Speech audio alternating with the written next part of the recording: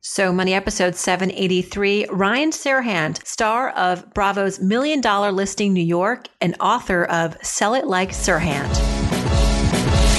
You're listening to So Money with award-winning money guru Farnoosh Torabi. Each day, get a 30-minute dose of financial inspiration from the world's top business minds, authors, influencers, and from Farnoosh herself. Looking for ways to save on gas or double your double coupons? Sorry, you're in the wrong place. Seeking profound ways to live a richer, happier life. Welcome to So Money.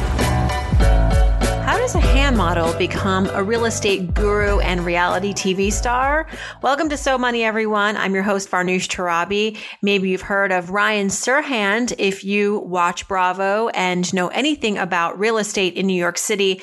Ryan Serhant is on the show today. He's a co-star on Bravo's $1 Million Listing New York. He's the author of the new book, Sell It Like Serhant, and he's one of the city's top real estate agents. His story began as a shy, out-of-work hand model, and he entered the real estate business in 2008, which in some ways was the worst time to be an agent in the real estate market. But Ryan will share how he rose to become one of the top agents in the world, how he parlayed his career into reality television, and of course, had to ask him his advice for first-time buyers. Sell It Like Serhant is his new book. It comes out tomorrow, September 18th. By the way, Ryan and I will actually be at the 92nd Street Y in Manhattan later in November, along with our friend Dan Schabel, who's a New York Times bestselling author and millennial workplace expert. He's been on this podcast. The three of us will be leading a discussion around creating human connection in a digital world. If you'd like to join us there, that's Monday, November 26th at the 92nd Street Y. Tickets are available, though there are limited seats. Tickets are $29 and the show starts at 7 o'clock. Without further ado, here is Ryan Serhant. Ryan Serhant, welcome to So Money. You're pretty So Money already, but... Thank you. Hello. Hello. So look, I want to talk all about one of my favorite shows on television. I don't have cable anymore, but I actually pay for Bravo so that I can watch Real Housewives of New York and $1 Million Listing New York and Real Housewives of Beverly Hills. But really, your show is one of the top most enjoying shows. I mean, because everyone knows I love real estate, but right. You love real estate. You have so much going on right now. You have the show, you have the spinoff, which is Sell It Like Serhant, and you also have a new book. And so firstly, congratulations. Thank you. That's a huge deal. Now, I want to get into all of that, but let's go back for listeners who may not know how you arrived at being the top broker in New York City. You have this incredible team here in Brooklyn too, where I live. So I walk by often, and I'm loving your listings on Instagram, by the way.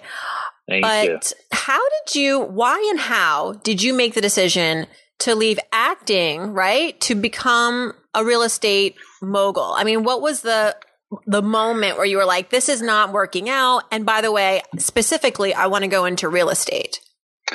Well, the mogul thing didn't come till much, much later. Honestly, it was the summer of 2008. The market hadn't crashed yet, but I was still trying to be an actor living in New York City. I moved into the city in 2006 after graduating college. I had no work. I had no jobs. I was paying for my rent by like hand modeling. I was doing the random stuff just to get by, pay for food. And I basically just run out of money, and I didn't want to get a survival job, right? I didn't want to wait tables. I didn't want to bartend, because I knew that if I did that, I had enough friends who were much older than me who were still doing their survival job 10, 15, 20 years later. And so I didn't want to put myself up in a situation where I would be stuck. Right. I didn't want to be comfortable with just a job. I knew that if I was going to stay in New York, I needed to figure this out somehow, some way.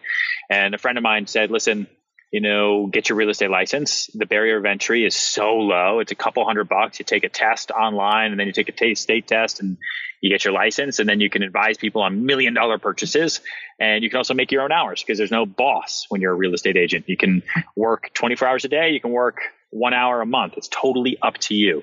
And I had spent 2 years as my own boss, being an actor in the city, setting my own schedule, setting my own hours, and so that's what I did. And my first day was the day Lehman Brothers filed for bankruptcy on September 15th. So were you thinking, what did I just do? I mean, that was a pretty dark time for a lot of people in a lot of industries, but particularly real estate experience. I mean, New York was relatively unscathed, but still quite a rude awakening into real estate. Well, hindsight's 2020 because I had no money and I was coming from the soap opera, free theater, hand modeling business. And so I didn't honestly, ignorance is bliss. I saw what was happening on CNN. I saw what was happening on the news. I heard from like friends who worked in banking, but it didn't really affect me because I didn't have a lifestyle to uphold. The people that it affected, they had monthly bills, they had mortgages, they had rent, they had things that they had to pay for that all of a sudden when the market dries up, like that's where things get hard. So for me, I already knew how to scrounge to pay my rent and, pay my monthly grocery bill. So everything was just kind of up from there. I just thought that, wow, this business is so hard. How do you get clients? No one wants to buy anything. And my first clients as a real estate agent, I found on Craigslist and I found in Starbucks and I found outside Saks Fifth Avenue on 49th Street. And what would you say to these people? You just walk up to them Well, on Craigslist, you would post open listings because I didn't have any listings and I was 24 and, in khaki pants and cowboy boots. That was my nice clothes. And so I would just get people and then try to show them around. And in Starbucks, I would just go up to people and it was shameless. I didn't have anything to lose. What's the worst thing someone could say to me? No, I'm not interested. Like, okay, no one was going to punch me in the face. So my parents raised me that way. So I was just shameless with talking to people. And, I would go up to foreigners who, were speaking a different language and had shopping bags in their hands. And if they had more than 2 shopping bags, that was my cue to know that maybe they had some money to possibly invest in real estate. So I go up to those people. I go up to pregnant women in Starbucks and ask them if they needed more space, stuff like that. Yeah. You mentioned your parents. On this show, we often go down memory lane and we talk to guests about the influences they had growing up. And bravo, Andy Cohen, for your book, wrote that Ryan is not only charming and hilarious, he could sell milk to a cow.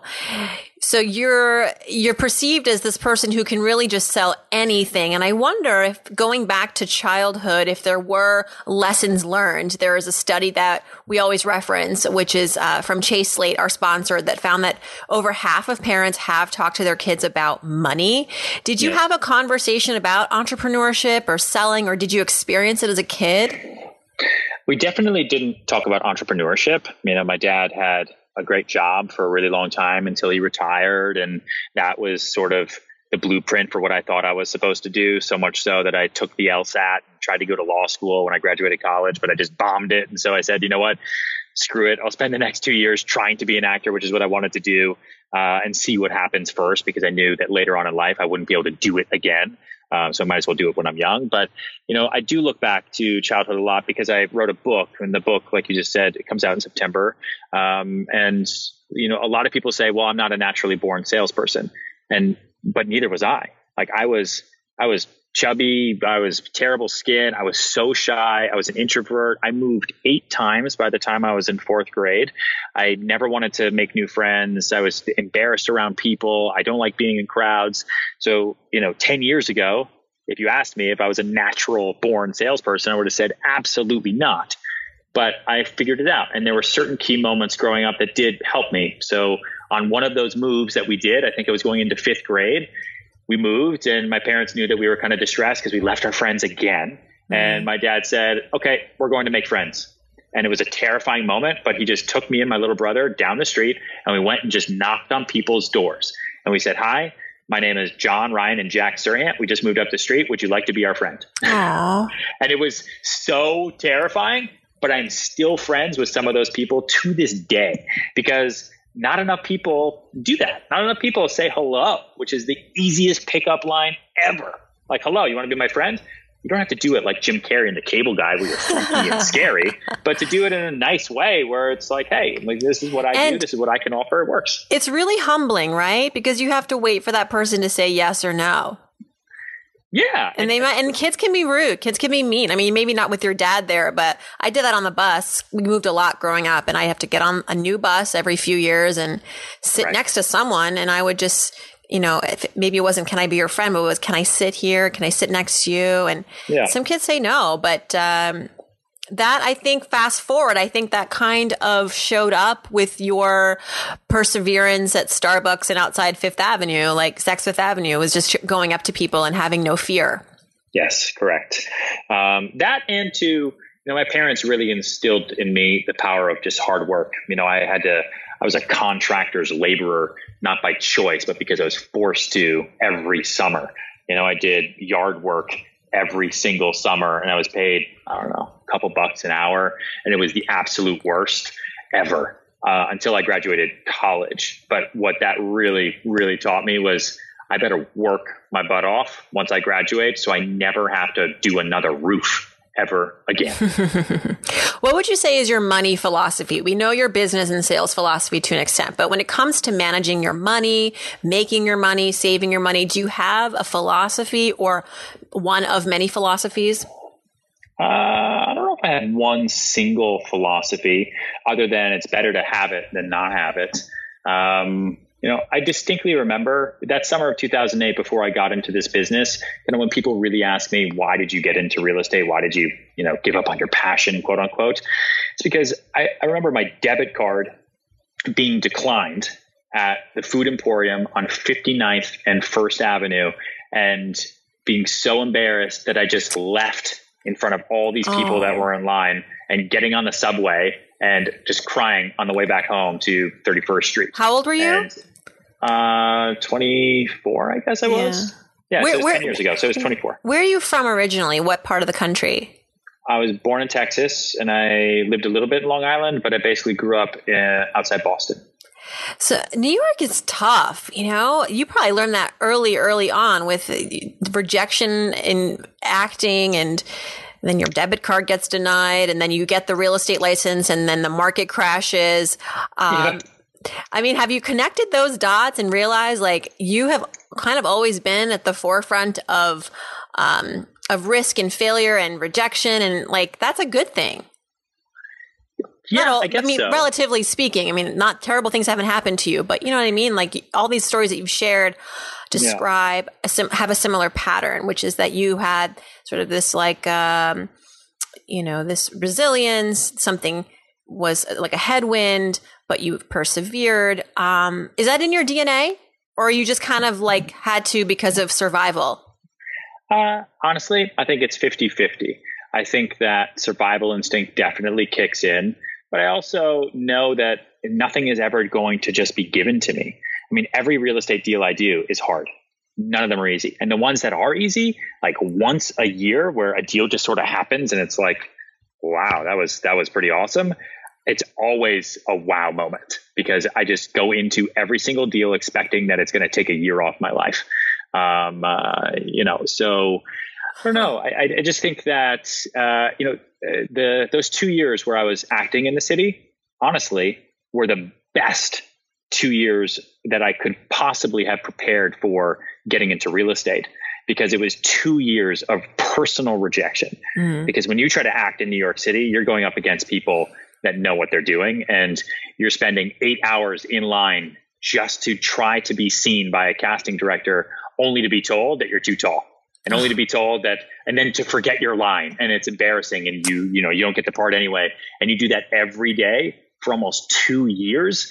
And then you get into real estate and people lie to you to save $5, and they don't want to take that apartment because they don't like the windows, but they never don't take an apartment because you're too tall, right? They don't take an apartment. It's not about you. Of your face. And so, yeah, exactly. So whereas a lot of salespeople get out of the business because they can't handle the rejection, I think it's 82% of the newly licensed real estate agents in New York City quit within the first 12 months because they can't handle the rejection. For me, I was like, this is great. All I know is rejection. But this isn't that bad. Right. They just don't like the apartment. And people are crazy. Once you know that, you're fine. So the tenets of Sell It Like Sirhan, which is your book that is out now. This is airing in September.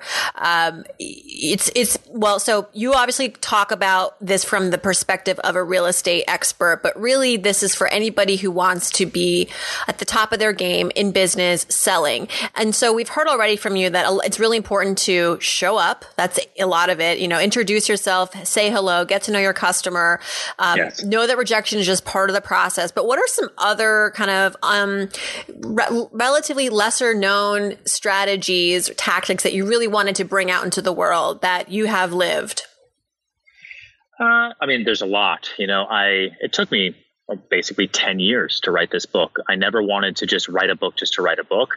And I basically took what I call my agent Bible, which is kind of my playbook for how to sell and how to build a sales career that I give to my team members in New York, and really expanded upon that and turned that into this book. It's stories and deal stories and all that, and it's funny. But a lot of the book is how to build a sales career and not just how to sell one thing, because there's lots of books out there that can tell you how to sell a banana. But if they don't tell you how to sell a banana every day for the rest of your life so that you can live comfortably, then that book is a waste of my time. And so what I really wanted to do was write something that I haven't seen before, which is in this day and age where the job market is tough, where people are loaded with student debt, where people are getting fired left and right because the job market is tough. How can you pull yourself up?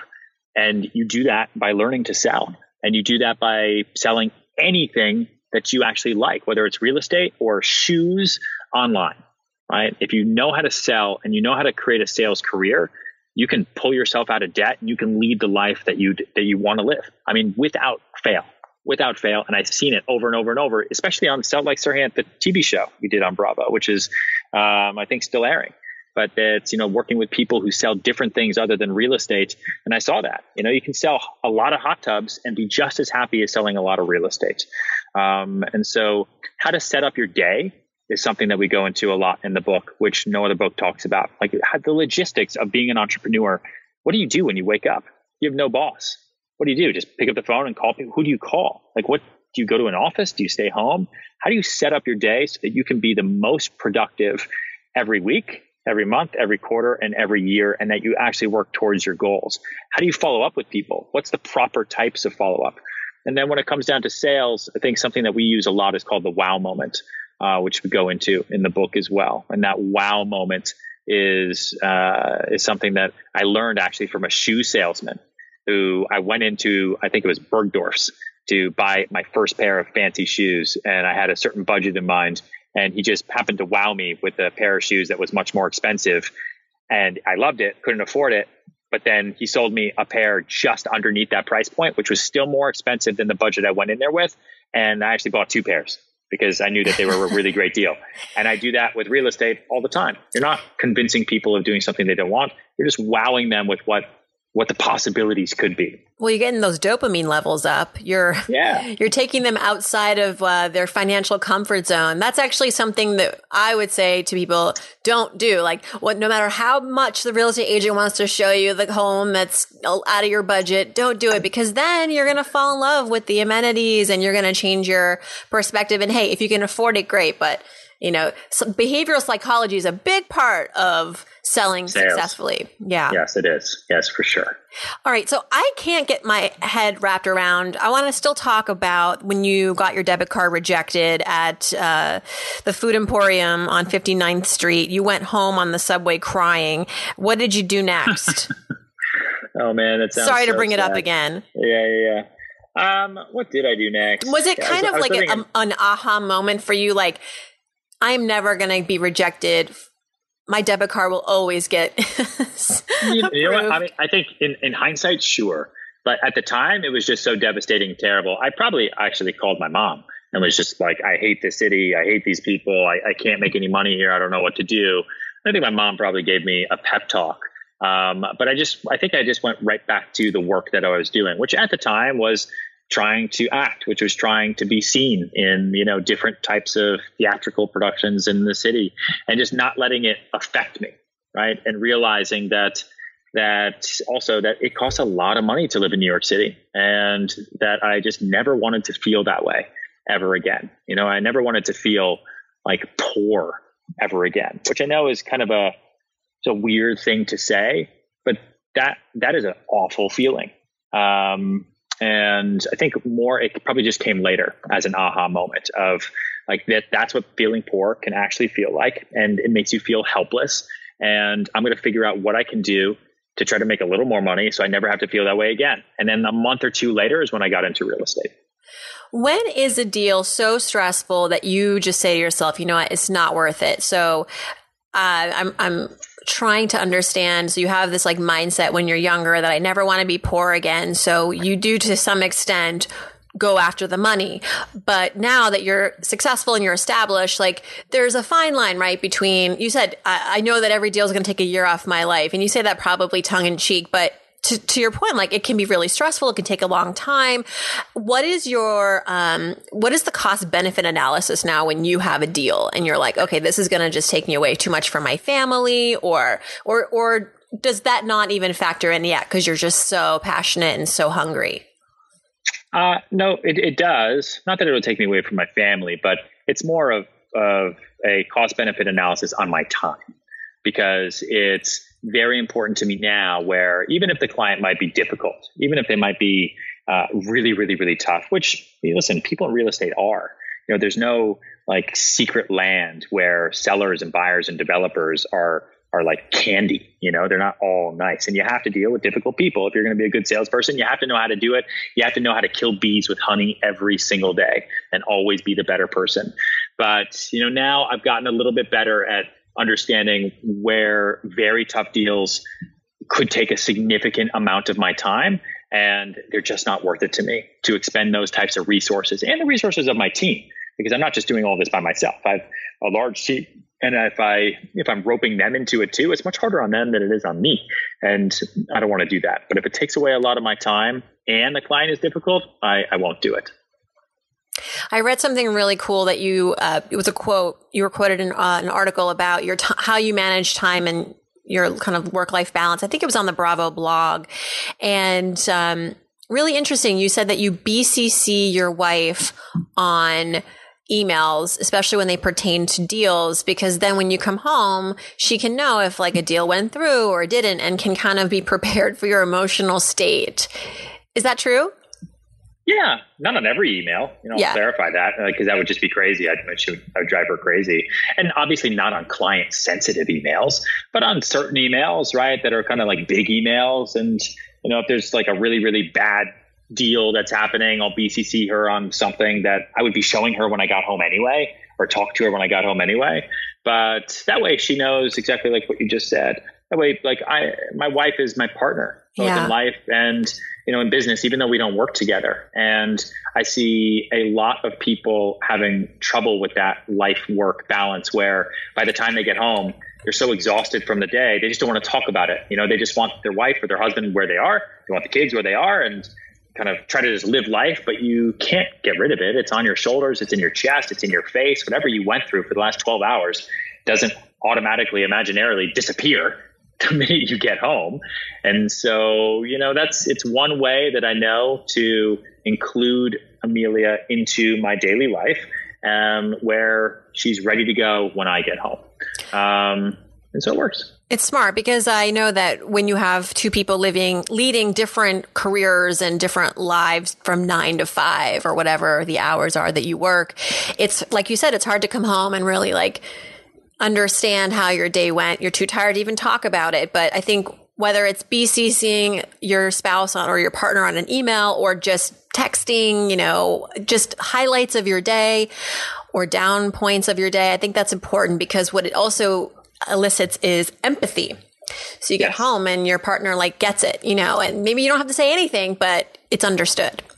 Yes. And there's no resentment and all of that misunderstanding that can happen that really can be avoided. So I like that. I really like that advice that you gave. All right. So give us a tease for what's to come. This is airing in the fall of 2018. Personal goal, professional goal. What's next for Ryan Serhant?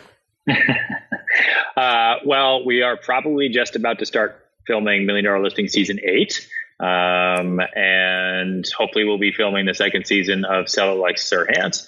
And the book is out. So I hope a lot of people read it and it helps them in some way, shape, or form, even if they're not in a sales business. It's a funny, smart business book, which is how someone described it to me, and I'll take that.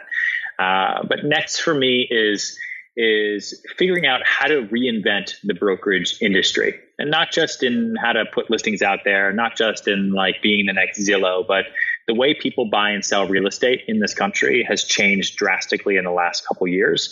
And there's a way. How do you mean? Like how? It's become incredibly price sensitive, where it always used to be home sensitive. People used to go and see homes. The price wasn't as big of a factor in terms of going to see it or not see it, because everything now is in your phone. Everything now is on the computer. Everything now is in certain search brackets. And so people see homes now based on price point, instead of seeing homes based on how the home is going to make them feel, instead of just seeing it based on, well, that's the neighborhood that I want to be in. And there's a way that is hurting our industry from New York to California. And I think there's a way to fix that. I just haven't figured it out yet. Maybe it's like 3D to house tours from your apartment, so that you can actually, or like beaming people, virtual reality, or I don't know, some other kind of technology. That's probably going to help to get people to feel more like they're experiencing the home rather than just reading prices. Yeah, maybe. So we'll see what happens. 2019, I think, is going to be awesome. But I say that every year. Awesome. All right. Well, Ryan, thank you so much for joining us. This has been a real treat for me. And I know a lot of our listeners, we're all Bravo fans here. A lot of us, maybe not everybody. Don't send me any hate mail, but it's no secret that I'm a fan, and I really appreciate your time. Thank you. Congratulations. And we'll see you on the screens. All right. Bye. Bye. Thanks again to Ryan for joining us. If you missed any of this, just hop over to SoMoneyPodcast.com, where you can read the transcript, download the audio, and also leave me a message for our Friday episodes of Ask Farnoosh. And if you'd like to co-host, that's also a good place to let me know. And as always, join me on Instagram. Follow me there. You can direct message me your financial questions, career questions, or let me know if you want to co-host. I'm on Instagram at Farnoosh Torabi. Thanks for tuning in, everyone. Happy Monday, and I hope your day is so money.